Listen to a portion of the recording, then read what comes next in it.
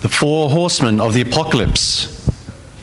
One of the most striking images of Revelation, and one which you've probably heard reference to in movies and television shows. And as we come to this passage, I just want to quickly rewind where we've already covered in looking at the book of Revelation. We've looked at Revelation as not just something about the future, but about the past, the present and the future. That as we read Revelation, it's a vision of the actual word means to reveal by unveiling. That in Revelation, we see human history from God's perspective, and the truth of our world is unveiled.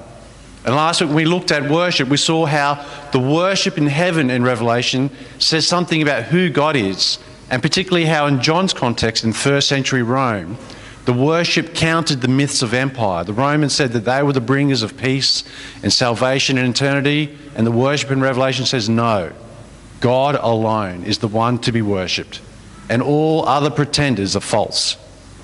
And this week we come to, I guess, the section of Revelation which is the beginning of the most difficult section for many people, from chapter 6 to chapter 19. From here on in we see scrolls and trumpets and fire and brimstone and death. And it seems a strange thing, and often the question is, how do we reconcile this with the Jesus of the Gospels? We almost see and we read of a God of wrath and judgment and all this death happening. We think, how does that compare to the Jesus who died on the cross for our sins? And sometimes people then start to divorce it. They read either Revelation or they read the Gospels, but they don't read them together. So is it a God of love or is it a God of judgment? And we're going to look at that specifically today, how Revelation connects in with the rest of the Gospels and what it talks about. So the four riders of the apocalypse. You've all heard of them before. So they've been traditionally named: the white one, conquest; the red one, war; the black one, famine; and the pale green one, pestilence and death. But as we'll see, they're perhaps not entirely accurate descriptions. But as we go through, we're going to unpack each of these and have a look about what it says about who God is and what it means for God's wrath and God's love all together. So I'm just going to go back through the Bible reading, and thanks for reading it to us, Joan. And I saw the Lamb open one of the seven seals, and I heard one of the four living creatures call out. So remember, at the beginning of the worship in Revelation, we've seen the Lamb with the book with the seven seals. And this scroll is the same scroll that in Daniel was sealed up, never to be opened until the end of time. And now it's been opened. And it calls out in the first seal, and a white horse. And its rider has a bow, and you can see this picture of it here. And a crown was given to him, and he came out conquering and to conquer. So traditionally he's been known as conquest, but certainly it gives the image of war for the sake of conquest. Think particularly in John's time, the Roman army, it would see new lands, it would go out and it would destroy and it would conquer. And it would set up its rule. And indeed that's happened throughout human history, hasn't it? Empires have gone and seen land and set out to conquer. But then I opened the second seal, and a second living creature called out, "Come," and out came another horse, bright red, and its rider was permitted to take peace from the earth, and this is the key part, so that people would slaughter one another, and he was given a sword. Now this one has been called war, but actually if you look at that, it's about slaughtering one another. It's more correctly civil war, or when a society is divided and turn upon itself. In Rome's time, when people rose up inside the empire, Rome brutally put them down. In one case, in Israel, when it rose up against the Romans in retaliation lined the road to Jerusalem with 2,000 crucifixes with people on them, so that for the next 2 days people would walk on the road seeing 2,000 people alive but dying as a reminder, do not take a stand or divide the empire. Today we've seen wars of civil disturbance. We think what happened in Iraq, Syria, Myanmar, Sri Lanka, where inside a country or an empire there is disturbance and blood is shed. Terrorism. and even the Christchurch massacre and those disturbing places in America copying that. When someone sheds blood out of civil disturbance. Examples of the second rider. When I heard the third open the third seal, I heard the third living creature come out. And I looked, there was a black horse, and its rider held a pair of scales in his hand. And I heard what seemed to be a voice in the midst of the four living creatures saying, "A quart of wheat for a day's pay, and 3 quarts of barley for a day's pay, but do not damage the olive oil and the wine." Now this is a bit of a strange one, and it's been called famine, but once again, that's not entirely correct. A quart of wheat for a day's pay. So that is probably an eighth of what you would expect. So it's saying that, a day's pay, you can't even get enough wheat to survive. You only get an eighth of what you need. And 3 quarts of barley for a day's pay. So it's like people are getting wages which are entirely not enough to survive, but don't damage the olive oil and the wine. And you can sort of see this as economic exploitation, where people are pushed down into low wages so that they can't even feed themselves, yet the luxury goods are protected. And if we want to think about this in today's world, we might think of sweatshops, where people work 16 hours a day for $1 or $2 Australian a day, not even enough to survive, so that they can produce goods for luxury people. Or even in Australia, where increasingly people on the minimum wage can work, in aged care homes, full-time caring for people, but barely make enough to survive. Yet the price of luxury goods comes down, but the price of everyday necessities, food and electricity and rent, goes up. Where there's an economic system which actually pushes down against the bottom and lifts up against the rich. And certainly in the time of Rome, this is what was happening. The Romans were creating a system where Rome and the wealthy took the bulk of the riches of empire, and the rest of the world was essentially feeding their economic machine. So in Israel, a lot of people had been displaced from their traditional farms and no longer had their own farms, but were now itinerant farm workers. And they weren't necessarily being paid enough for their labour to feed their families. And I looked, and there was a pale green horse, and its rider was named Death, and Hades followed him. They were given authority over a quarter of the earth to kill with the sword, famine and pestilence, and by the wild animals of the earth. And so what it's saying is, as a result of the other 3 riders, what happens? Famine, death, destruction. Now it says a quarter. Now in Revelation, once again, a quarter is not necessarily meant to mean exactly a quarter, but it means a lot. So if you think about our world today, how many suffer from war, civil war, famine, economic hardship? A lot. Exactly a quarter? I don't know. But, a quarter sounds good. It means a lot. So if you look at those descriptions, you'd have to say, well, those 4 riders, war external, war internal, economic slavery and hardship, and the resulting death and destruction, do they not happen today? Are they not actually the experience of most of our history? I would say to you that Revelation says, not that those riders come in the future, but they are abroad now. That they have been abroad, and that they continue to be abroad. That is actually what is happening in our human history. War, civil war, economic slavery, producing suffering and death on a massive scale in our world. It is the story of human history. But then you think about it, well, the scroll, they're unleashed by God, but are these not the 4 horsemen the results of human action? Is it not humans that decide to go to war? Is it not humans that decide to have civil war? Is it not humans that design economic systems? So is it saying that God manipulates human history to cause us to do this? No. What it actually is saying is about God's wrath. And this lines up actually with the rest of the New Testament, when it talks about God's wrath and God's judgment. If you look into Romans, and actually Jesus talks a fair amount around judgment in the Gospels too. And the idea of God's wrath is like this. The wrath of God is giving over humans to the consequences of human sin. So if you can imagine a pictorial like this, human sin, human destruction is like poured into a bowl, and God tips it out over us, saying you choose to go your own way, you choose to put yourself first, you choose to live lives of selfishness, this is the result. And you must suffer the results of your own actions. If you choose to have countries which go over wealth and power, there will be war. If you choose to have selfishness and corruption inside a country, there will be civil war. If you choose to design economic systems that aspire only for wealth, people will suffer.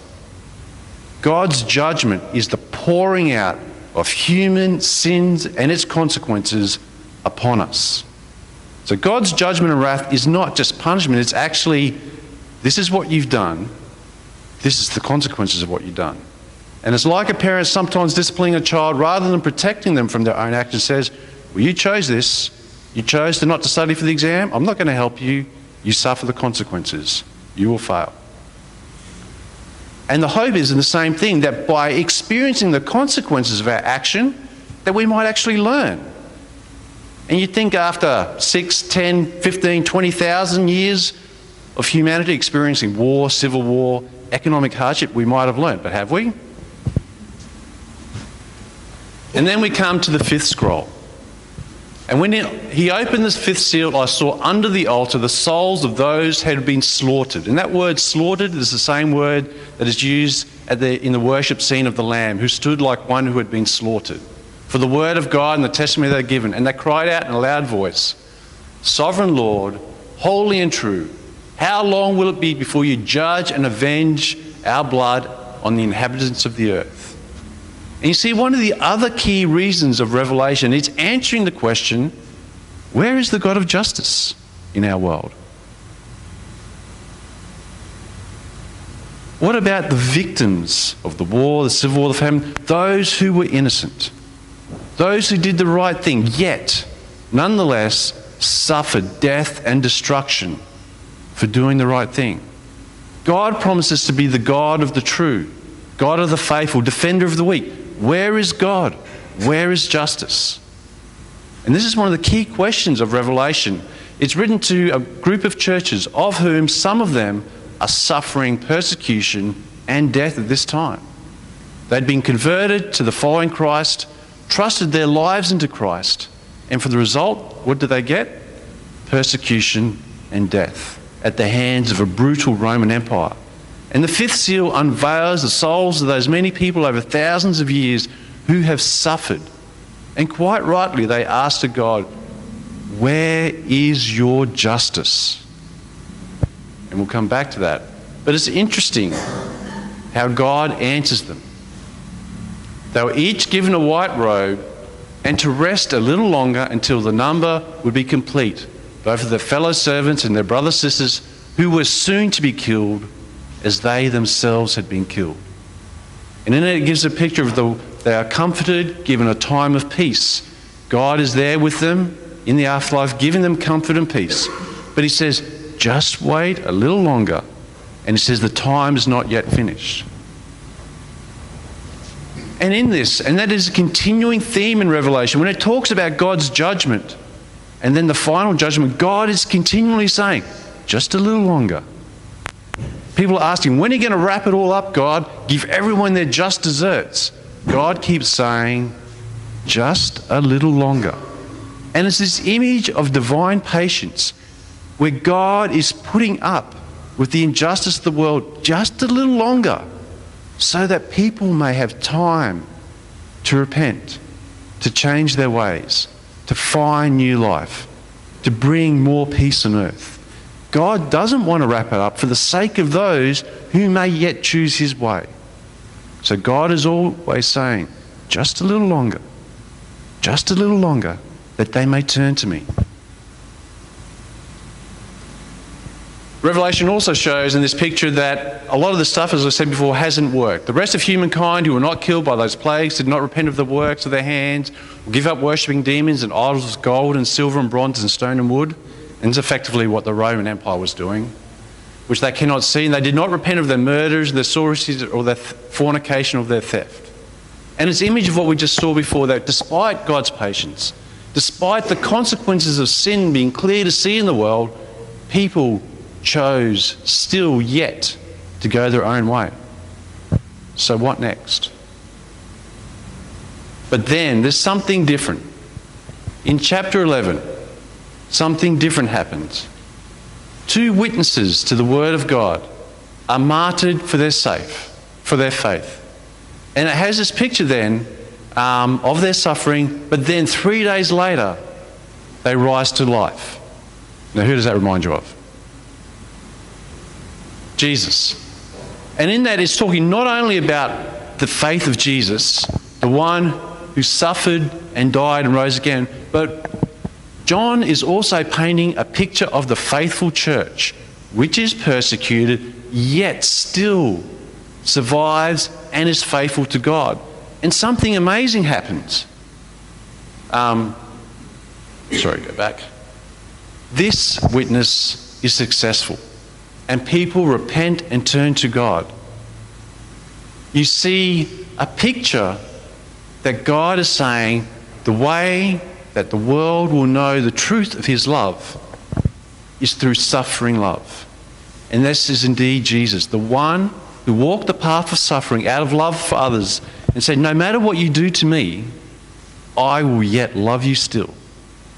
And an early church whose witness, even under the brutality of the Roman Empire, was, you may kill us, yet we will still love you. We will still pray for you. That witness brought about change. That witness brought about conversion. And 300 years later, the Roman Empire converted to Christianity.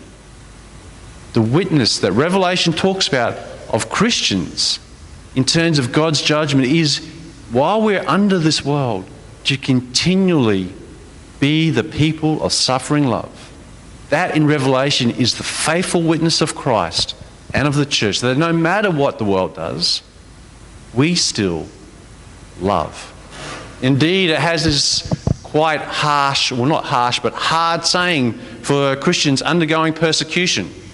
And it says, let anyone who has an ear listen.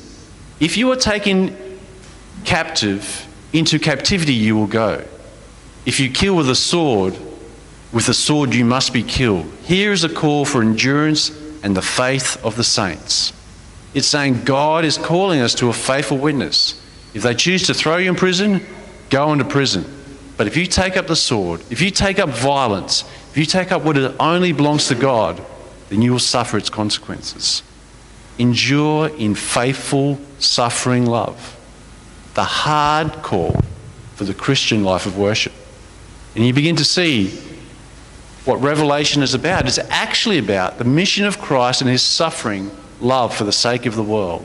That a world under sin, its own sin, and the consequences of that, war and civil war and destruction, the call is in that world, even though we may suffer, be true to the loving witness of Christ. But, and there is a but, the how long is not forever.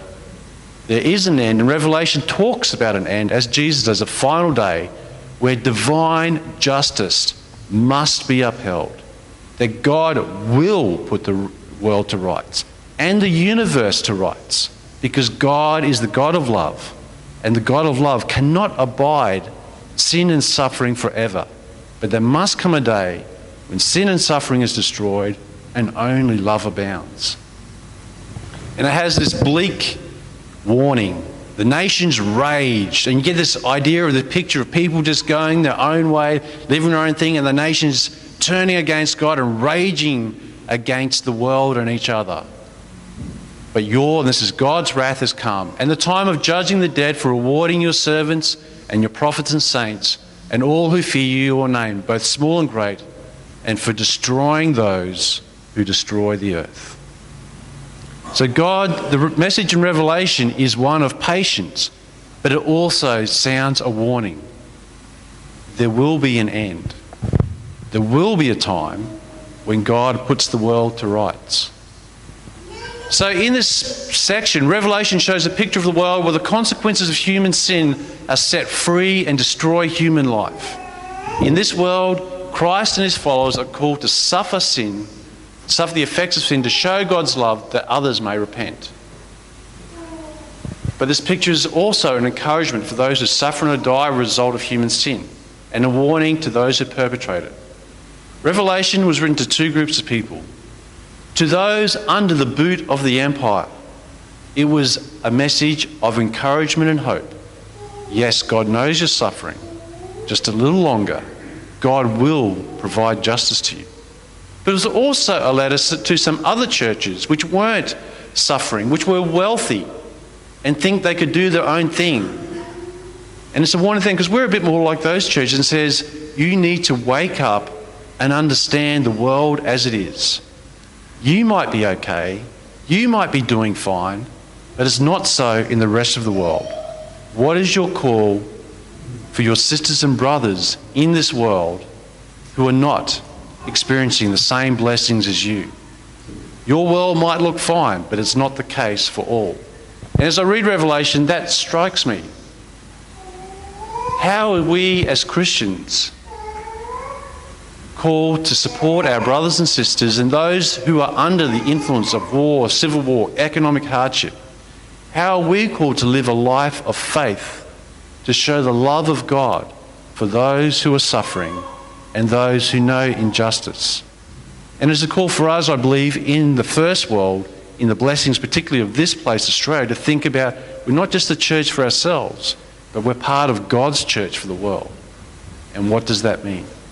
Through things like Eagle Wings, maybe supporting Naomi, travelling overseas, we can look at ways that we can be a church that reaches out. At Christmas time, we participate in those campaigns. But I think it's also remembering for us to continue to remember the world around us, to support it and pray for it. And that's one of the key things we do when we come to our time of prayer. And so I thought I'd finish as we take time to pray for others. We pray for others who are suffering the effects of human sin. So let's take this time to bring our prayers to God.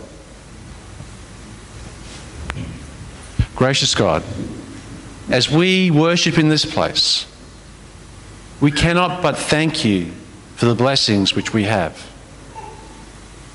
for the stability and peace that we experience in our nation, for its prosperity and its blessings. Lord, for the richness of the church here and the wealth that we have, even though it might not feel like it always. Yet, Lord, as we come thanking you for your blessings, we pray for a world which is broken by the consequences of human sin. For those who experience war, civil war, and economic hardship and famine. Lord, we pray for those places in the Middle East, Syria, Yemen, Iraq, Iran, too many to mention. We pray for the people of the Rohingya in Myanmar, the Tamils in Sri Lanka. Lord, all those places where people are suffering death and destruction because of the results of human sin and greed. And Lord, we particularly pray for your peoples who are persecuted in those countries. We pray for the Christians in Egypt and many places in the Middle East where it is dangerous to speak your name. Lord, we ask for your blessing and your peace in these situations. Lord, and we ask that you would continue to remind us how we can be a church that cares not just for itself, but for all those that you call son and daughter, who are our brothers and sisters, that we may truly be a part of your church in the world. And Lord, how we do this seems too hard for us. So we bring to you these, our prayers, as we say the prayer of Jesus who taught us to say, Our Father in heaven, hallowed be your name. Your kingdom come, your will be done on earth as in heaven. Give us this day our daily bread. Forgive us our sins as we forgive those who sin against us. Save us from the time of trial and deliver us from evil. For the kingdom, the power and the glory are yours, now and forever. Amen. So I encourage you, one thing to do as we think about this, that as you read the newspaper, as you hear stories on the news of terrible situations in other places, take the time to stop. Take the time to pray for those situations and let God change our hearts as we do that, as we offer up our prayers for the world, to see what God might be calling us to do in being those people who say, your kingdom come, your will be done on earth as it is in heaven. Amen.